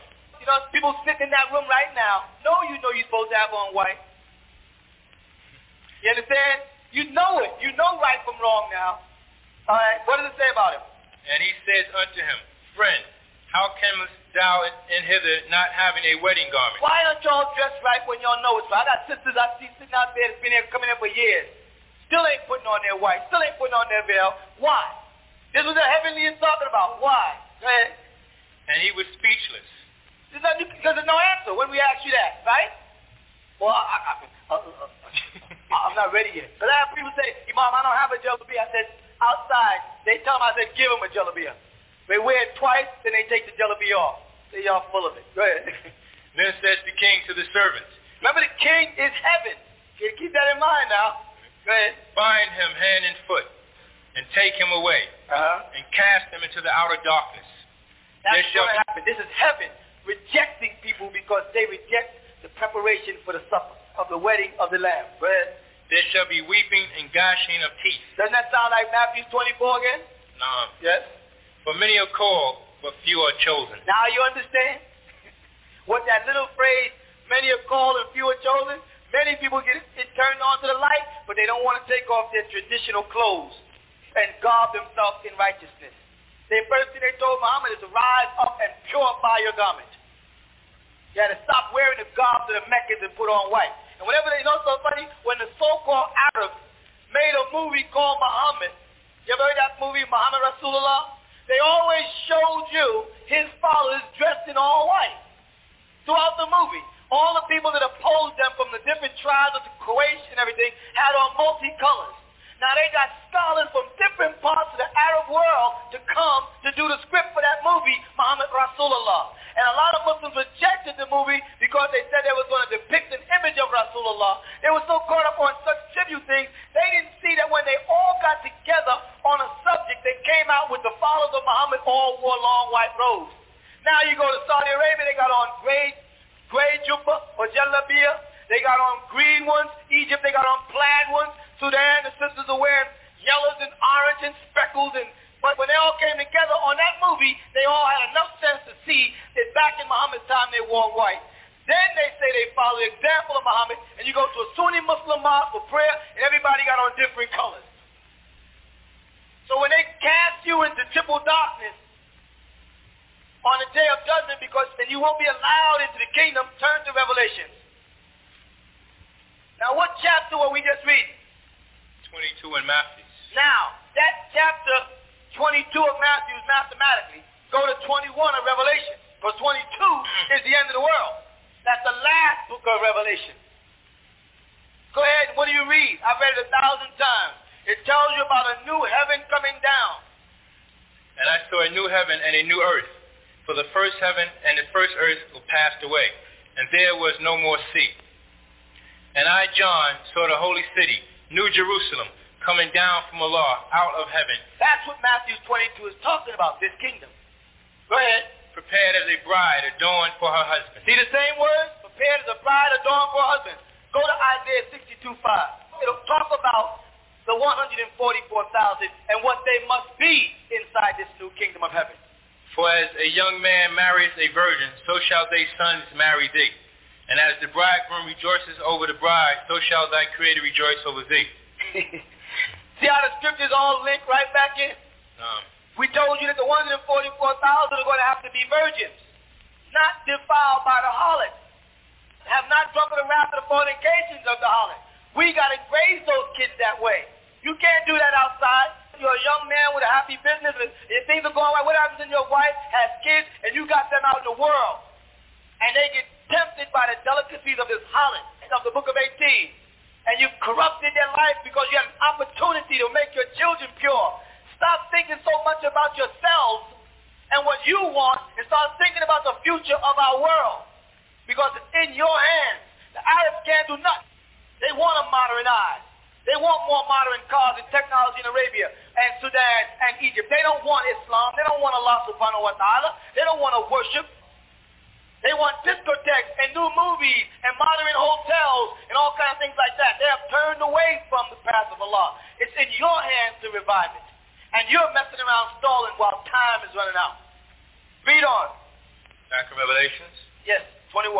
You should be at verse 3. Right. And I heard a great voice out of heaven saying, Behold, the tabernacle of Allah is with men, and he will dwell with them, and they shall be his people. and Allah himself shall be with them, and be their creator. And Allah shall wipe away all tears from their eyes, and there shall be no more death, neither sorrow nor crying, neither shall there be any more pain, for the former things are passed away. And he that sat upon the throne said, Behold, I make all things new. And he said unto me, Write, for these words are true and faithful. And he said unto me, It is done. I am Alpha and Omega, the beginning and the end. And I will give unto him that is athirst of the fountain of the water of life freely. He that overcometh shall inherit all things, and I will be his creator, and he shall be my son. But the fearful, and the unbelieving, and the abominable, and the murderers, and the whoremongers, and the sorcerers, and the idolaters, and all liars shall have their part in the lake which burneth with fire and brimstone, which is the second death. And there came unto me one of the seven angels which had the seven veils, full of the seven last plagues, and talked with me, saying, Come hither, I will show thee the bride, the Lamb's wife. See how it goes right back to the same thing? It keeps repeating itself. So it tells you it's the marriage is about, but yet you'll come to the marriage, you'll come to the classes, and still refuse to put on your white. Come unprepared to the wedding. Knowing better. Jump from that to Revelation 22, the end of the world. And he showed me a pure river of water of life. In Islam, we call this Kawthar. Multiple times in the Quran, Allah Ta'ala speaks about couches in paradise under which beneath flows rivers. So the Quran begins to explain these rivers when the Bible stops here. See, this is the end of the Bible. And that's how you know the Quran was a continuation, because in the Quran, whenever it describes paradise, it picks up this philosophy. It picks up this doctrine, this fact. And makes it clear. Go ahead. Clear as crystal. The crystal, go ahead. Proceeding out of the throne of Allah. And right out the Quran. And of the Lamb. In the midst of the street of it, and on either side of the river, was there the tree of life, which bare 12 manner of fruit, and yield her fruit every month. And the leaves of the tree were for the healing of the nations. And there shall be no more curse, but the throne of Allah and of the Lamb shall be in it. And his servants shall serve him, and they shall see his face, and his name shall be in their foreheads. And there shall be no night there, and they need no candle, neither light of the sun, for the Creator Allah giveth them light, and they shall reign forever and ever. And he said unto me, These sayings are faithful and true. And the Lord of the holy prophet, the Lord Creator of the holy prophets, sent his angel to show unto his servants the things. Please correct. Stop right there. Not correct. I want to point out something. Make note that in this last chapter of Revelation, they're talking about the Lamb in number 1. And then by the time they get down to number 6, they say his holy prophets. Right? No. Matthew, Mark, Luke, John, Paul, none of these men were prophets.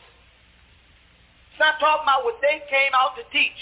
They're talking about what the prophets, Muhammad, Moses, Abraham, Isaac, David, Solomon, Lot, what these men, Jacob, Ishmael, what they were teaching. Repeat that one again. And he said unto me, These sayings are faithful and true. And the Lord our Creator of the holy prophets sent his angel to show unto his servants the things which must shortly be done. Now stop and go back to Revelation chapter 1 so we can find out about this statement. After the prophethood is finished, the last thing to come to man will be an angel. The revelation of Jesus Christ, which Allah gave unto him, to show unto his servants things which must shortly come to pass. You see that that's the exact same thing. What's in the first book of the Revelation is the exact same verse that's in the last book of the Revelation. To show man that nothing has been taken away from this. Nothing has been removed from this. This final revelation for Jesus. Go ahead. Number 7. Behold, I come quickly. Blessed is he that keepeth the saying of the prophecies of this book. You see? Not the book of Matthew, Mark, Luke, and John. Not of Corinthians and Galatians. But of this book, the book of Revelation. And then you know they do in number 7, the first line. Does anybody have a Bible with 2 colors in it? You know the red and black lettering? Does anybody in there have it? Anybody have a King James version? You notice that the first thing, behold, I come quickly, is in red. And they say that all those things said and read come from Christ, the Messiah, Jesus. Right? Right there then, when he said, behold, I come quickly, he's talking. Then he said, blessed is he that keepeth the saying of what? Of this book. Not of Matthew, Mark, Luke, and John, and Galatians, and Hebrews, all the books that they made up after that. Jesus is telling people to keep the prophecies of the book of Revelations, the Injil, his book. How do you know it's his book? Revelation chapter 1 tells you it's his book. Read it. This is the revelation of Jesus the Messiah, which the Lord gave unto him to show unto his people or his servants things which must shortly come to pass, right? And sent it and signified by his angel. Right here it repeats it. And he said unto me, these sayings are faithful and true, and the sustainer Allah of the holy prophet sent his angel to show unto his servants things which must shortly come to pass, confirming it. Then he said, behold, I come quickly. Why? Because Islam believes that in the latter day, the Messiah, Jesus, would return. They acknowledge it throughout their hadith. If you ask any Muslim from any part of the world, they say yes. Jesus is going to return, the Messiah at the end of the world. First the Mahdi would come, and then the Messiah. Well, the Mahdi, Muhammad Ahmed, has already come into Sudan in the 18th century, 1845 to 1888. He's already been here. And Islam and the Islamic world knows the Messiah is coming. Well, Jesus said right there, I'll come quickly. Blessed is he that keepeth the sayings of the prophecies of this book. Not of any other book there. Only the Injil of the Quran mentioned. It doesn't mention nothing about the books of Matthew, Mark, Luke, and John. Go ahead, what else? And I, John, saw these things and heard them. And I, John, saw these things and heard them. And when I had heard and seen, I fell down to worship before the feet of the angel which showed me these things. Now, not Jesus. John was supposed to believe, this is John, one of Jesus' disciples. He was supposed to believe that no one should be worshipped but Jesus, according to them, right? No. Yet, he fell at the angel's feet to worship him. That could not have been a part of their doctrine back then, to worship Jesus. That couldn't have been, otherwise John, receiving the revelation for Jesus, was so disobedient that he fell at the feet of an angel to worship him. He didn't know he couldn't do that. He was told only to worship Jesus. No way, you can't get to the heaven except by Jesus. He didn't know the difference between Jesus and his angel. Of course he did. This angel walked him through the revelation and showed him Jesus in his glory. So he knew the difference, but he fell down to worship an angel. So that was not a part of Christian doctrine back then. All that doctrine you got today is Paul stuff from the fake Christ, bar Jesus that they worship. Go ahead. Then says he unto me, see thou do it not. Meaning, don't worship me. For I am thy fellow servant, and of thy brethren the prophets, and of them which keep the sayings of this book. There's an angel telling him that I am a human being and of the lineage of the prophets. Now, that's a strange angel, isn't it? Most angels come straight from heaven. This angel tells this man, John, that I am of the prophets. I am from the family line of the prophets. I am your fellow servant. I am a Muslim too. I have to pray too. Don't worship me. I know the incident happened. I saw it. Go ahead. And of them which keep the sayings of this book, worship Allah. Which book? Revelations. I thought you meant Matthew, Mark, Luke, and John. No, this is a single. Don't say to keep the prophecies of those books. Go ahead. And he said unto me, seal not the sayings of the prophecies of this book.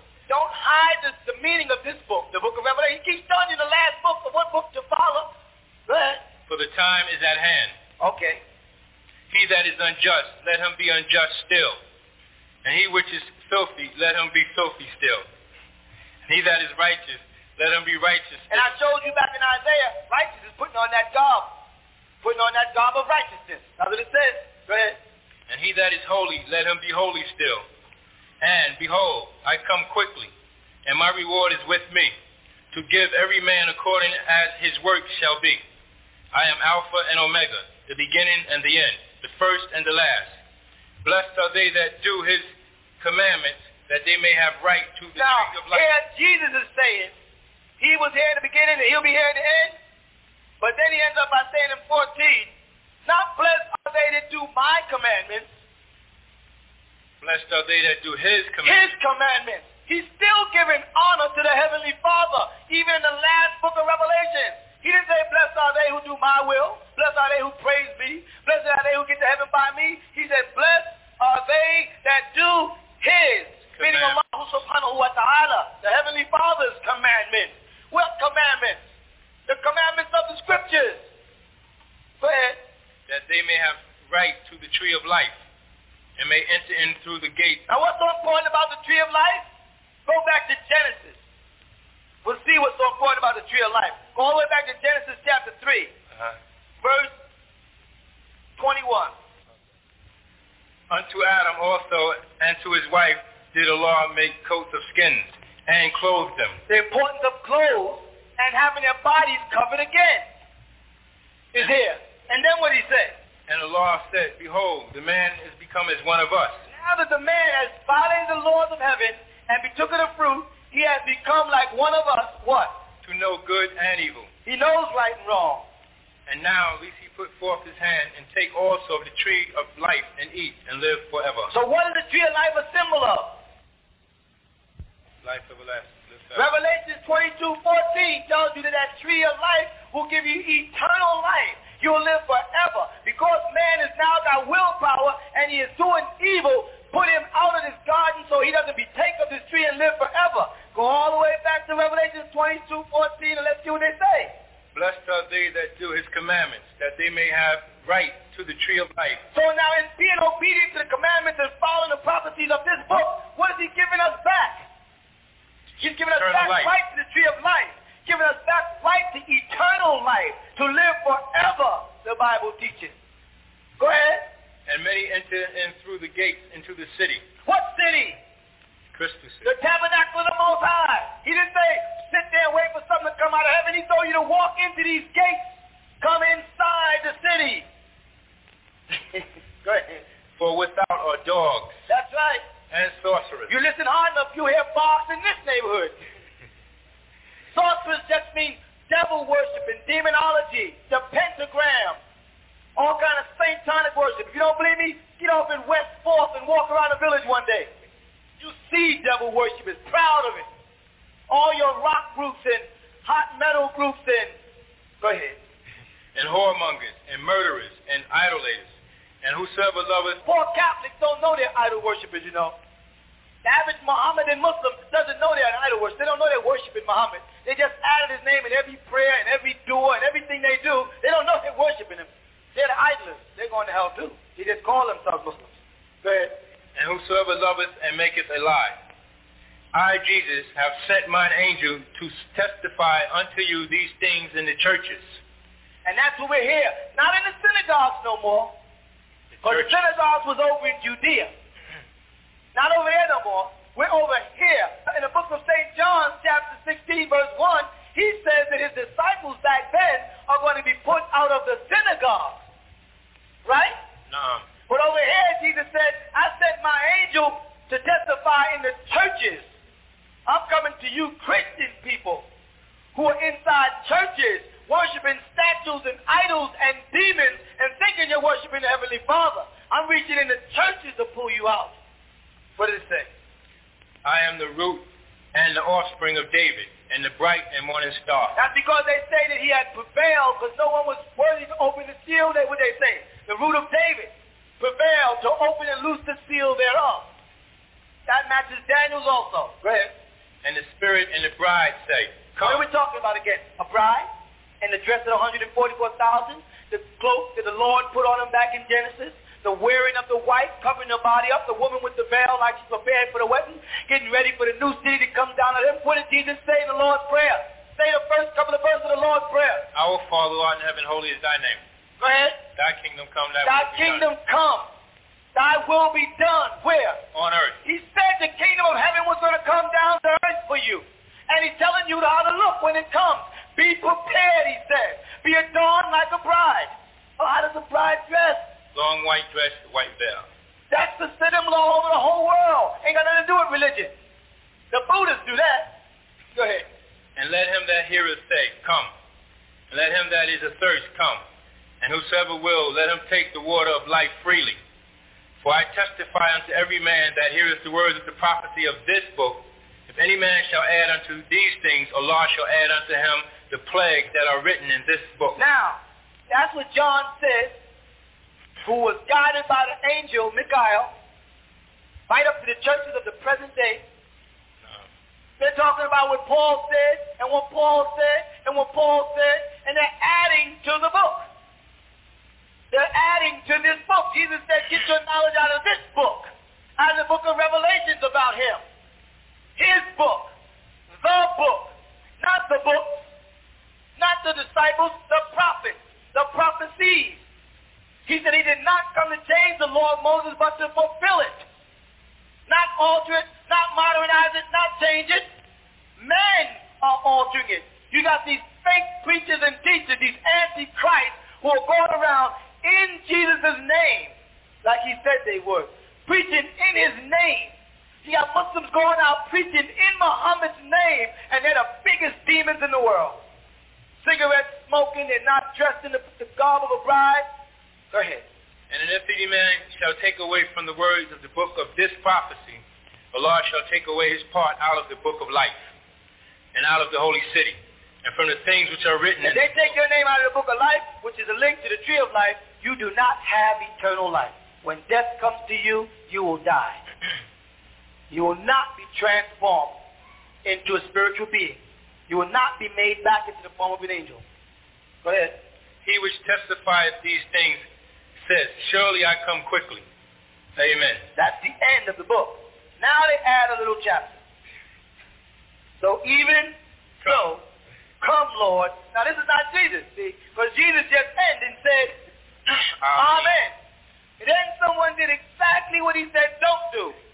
They said, well, come on, Lord. And that's what preachers do.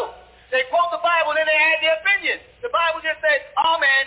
Then they said, even so, come, Lord Jesus. The grace of our Lord Jesus Christ be with you all. Then they put another Amen. They added another verse. 2 Amens in one book. Jesus said, don't add to the book. Don't add to the prophecy. And in the end of the same book, what they do? Add another verse. So, all those men have been cut away from the tree of life. Don't be looking for Matthew, Mark, Luke, and John in heaven, because you're not going to see them. And Paul is in hell already, so you ain't got to worry about him. Now, what's the next chapter of this book? The Quran. I mean, what's the next chapter? Revelation. Is there Revelation 23 here? No.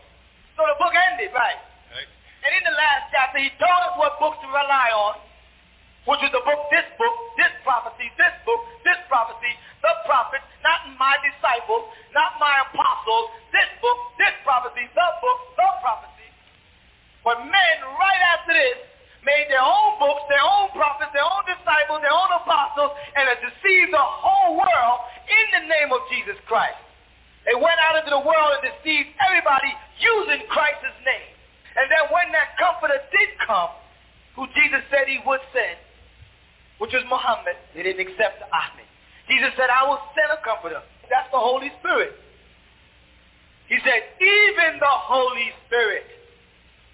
Look at St. John chapter 15, the last verse. Because people just be talking. Read it. 15 or 16? The last verse in 15. Last verse in 15. And ye also shall bear witness, because ye have been with me from the beginning.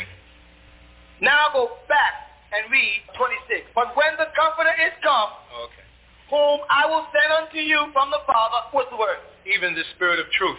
Even. The Comforter is not the Holy Spirit. He will be accompanied by the Holy Spirit. Even the Holy Spirit. Or even the Spirit of truth which proceedeth from the Father.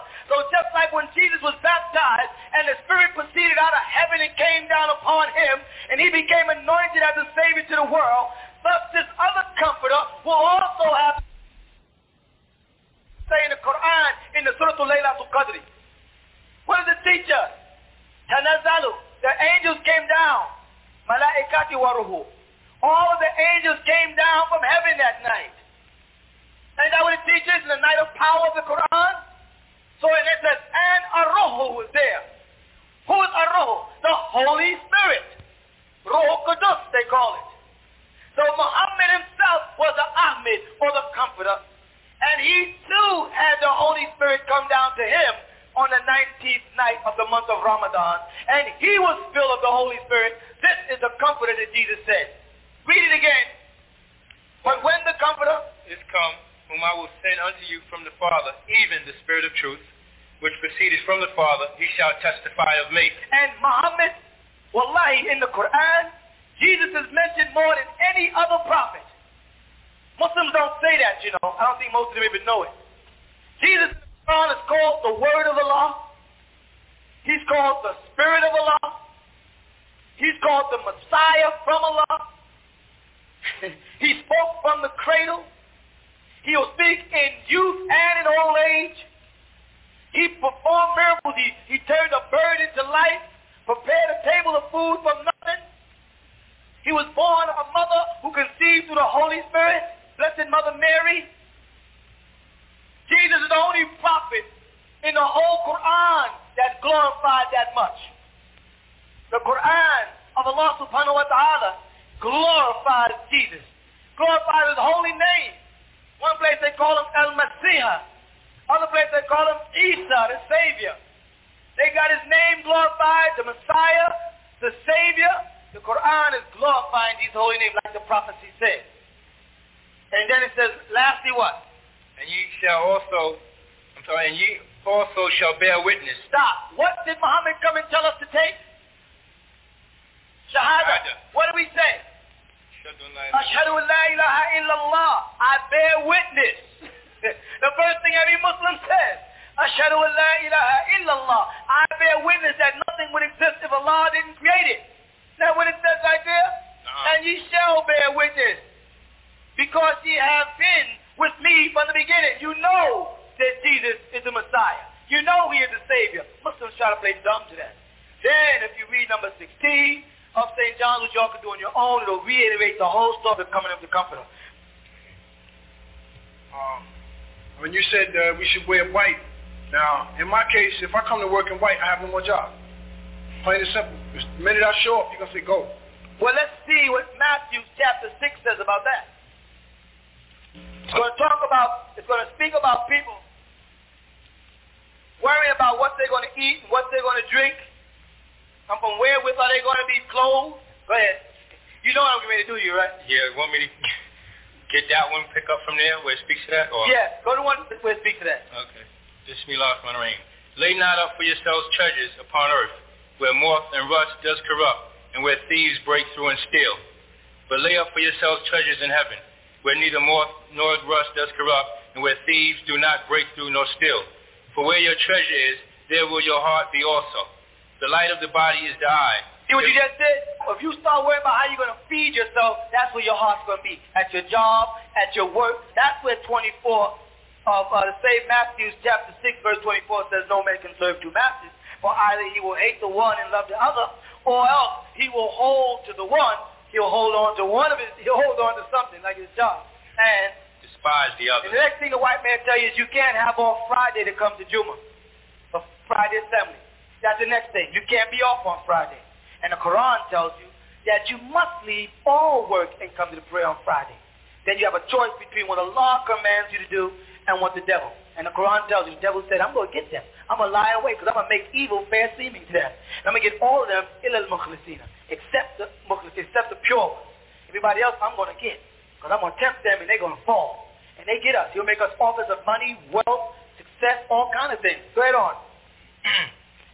The light of the body is the eye. If therefore thine eye be single, thine whole body shall be full of light. Stop looking from the two physical eyes and start looking from that 1/3 eye, the single eye, the spiritual eye. When you start looking from the spiritual eye, then your body is full of the pure light. As long as you're looking from those physical eyes, you're only going to see things that you can see, hear, taste, smell, and feel. Material wealth, material gain, a better paint job, a better car, a better house, better looking clothes. If you look from the spiritual eye, the third eye, the single eye, your light will be on the inside. The body will become the temple, and you will furnish it with beautiful things from the scriptures. Go ahead. But if thine eye be evil, thy whole body shall be full of darkness. If therefore the light that is in thee be darkness, how great is that darkness? No man can serve two masters, for either he will hate the one and love the other, or else he will hold to the one and despise the other. You cannot serve Allah and Mammon. Mammon means wealth. Go ahead. Therefore I say unto you, take no thought of your life. Don't think about your life. What ye shall eat. Where your food's going to come from. Or what ye shall drink. Where you going to get your drink from. Nor yet for your body. Go ahead. What ye should put on. Don't worry about your clothes. How you going to get clothes? Is not the life more than meat? Isn't life eternal more than the food it's eating? And the body than raiment? And the purified body more than the garbs that you wear? Behold, the fowls of the air, for they sow not, neither do they reap, nor gather into barns, yet your heavenly Father feedeth them. You don't see no birds planting no food and going out with plows and digging them up, do you? But the heavenly Father provides for them. Go ahead. Are ye not much better than they? Because didn't he create you as a guardian over the fish of the sea and over the fowl of the air and over everything that creepeth upon earth? Didn't the Bible say that? No. He provides for them, but man doesn't want to be provided for by him. Go ahead. Which of you, by taking thought, can add 1 cubit unto his stature? And even if you think you can do something to help yourself, or you can change the course of nature, you can anyway. He says. And why take ye thought for raiment? Consider the lilies of the field, how they grow. They toil not, neither do they spin. What is this about? I like nice yellow outfits and plaid garbs. I like beautiful colored things. Why must I wear bland white? That's what people think. Why? I mean, in Africa, we wore loud colors and pretty flowers. He said, what are you worried about? I gave the colors to the lilies of the field. What about your raiment? You better put on white, stop jiving. 29. And yet I say unto you, that even Solomon in all his glory was not arrayed like one of these. Even Solomon, as rich as he was, and I don't care how many movies they depict him as wearing a bunch of colors, Solomon wore a plain white robe and was one of the richest men in the whole world. You understand that? But he didn't have on a bunch of plaids and golds today. He put on a robe for the priest. He put on a dress for the temple, but he wore white. 30. Wherefore, if Allah so clothe the grass of the field, which today is, and tomorrow is cast into the oven, shall he not much more clothe you, O ye of little faith? He says he lets roses blossom and makes them beautiful. Makes grass grow and makes it beautiful just for a seasonal thing. You're not seasonal. Wouldn't if he loved them, wouldn't he even love you? Go ahead. Therefore, but he calls us little, he says, O ye of little faith.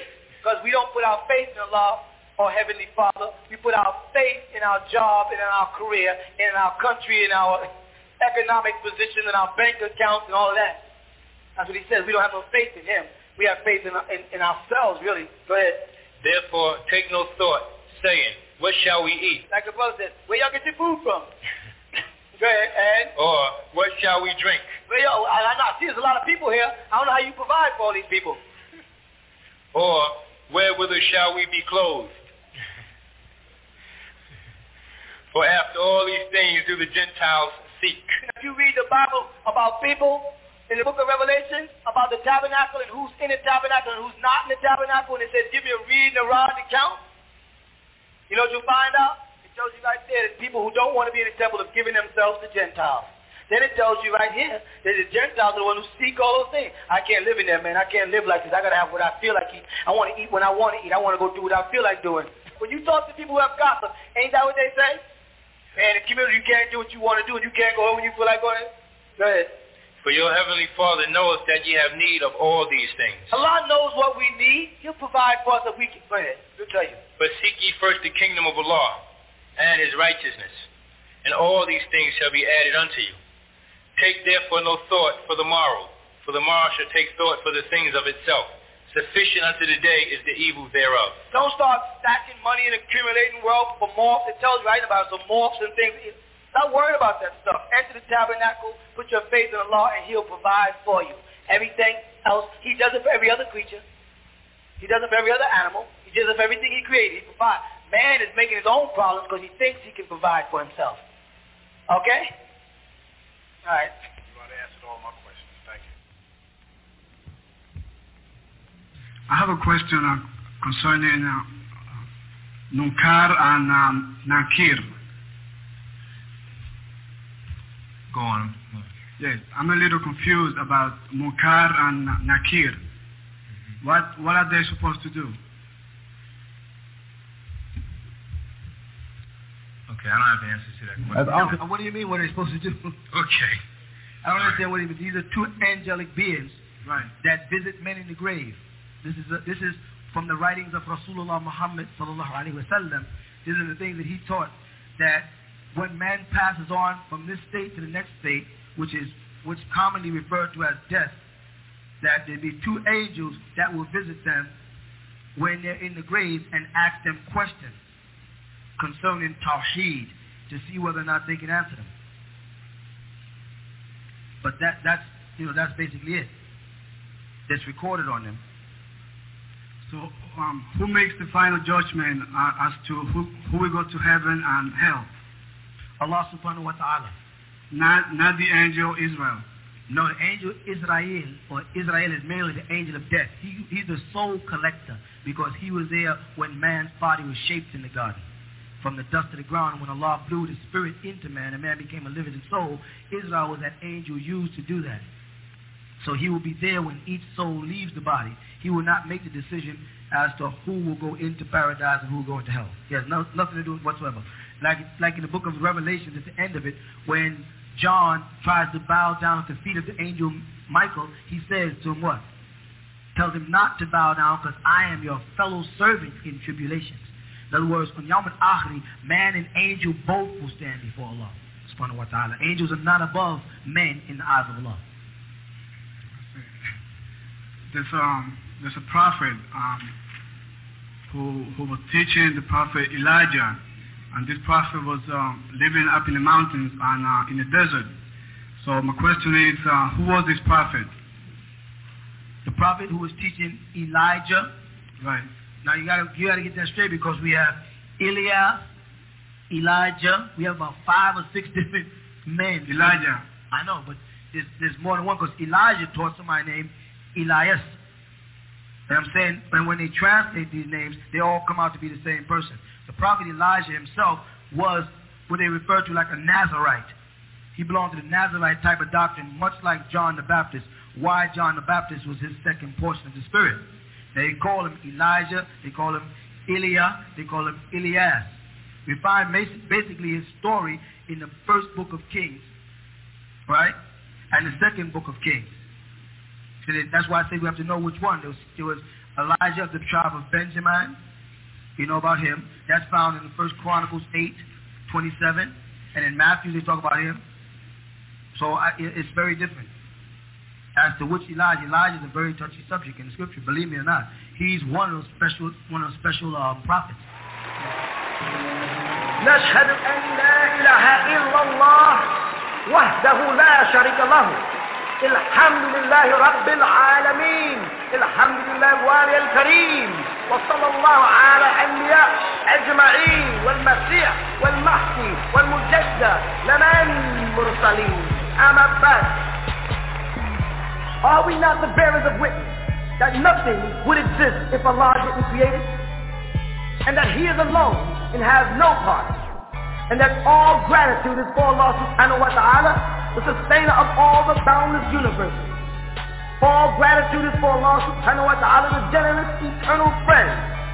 And send salutations of Allah on all of His prophets and His apostles, and on the Messiah, the anointed one, and on the Mahdi, the guide, and on the Mujaddid, the reformer, which was all sent from Allah subhanahu wa ta'ala. We send greetings and we send peace throughout the boundless universe to all. Assalamu alaikum wa rahmatullahi ta'ala wa barakatuh. The man of the hour, airing 7 days a week at 4 p.m. Eastern Standard Time on WGAG Radio.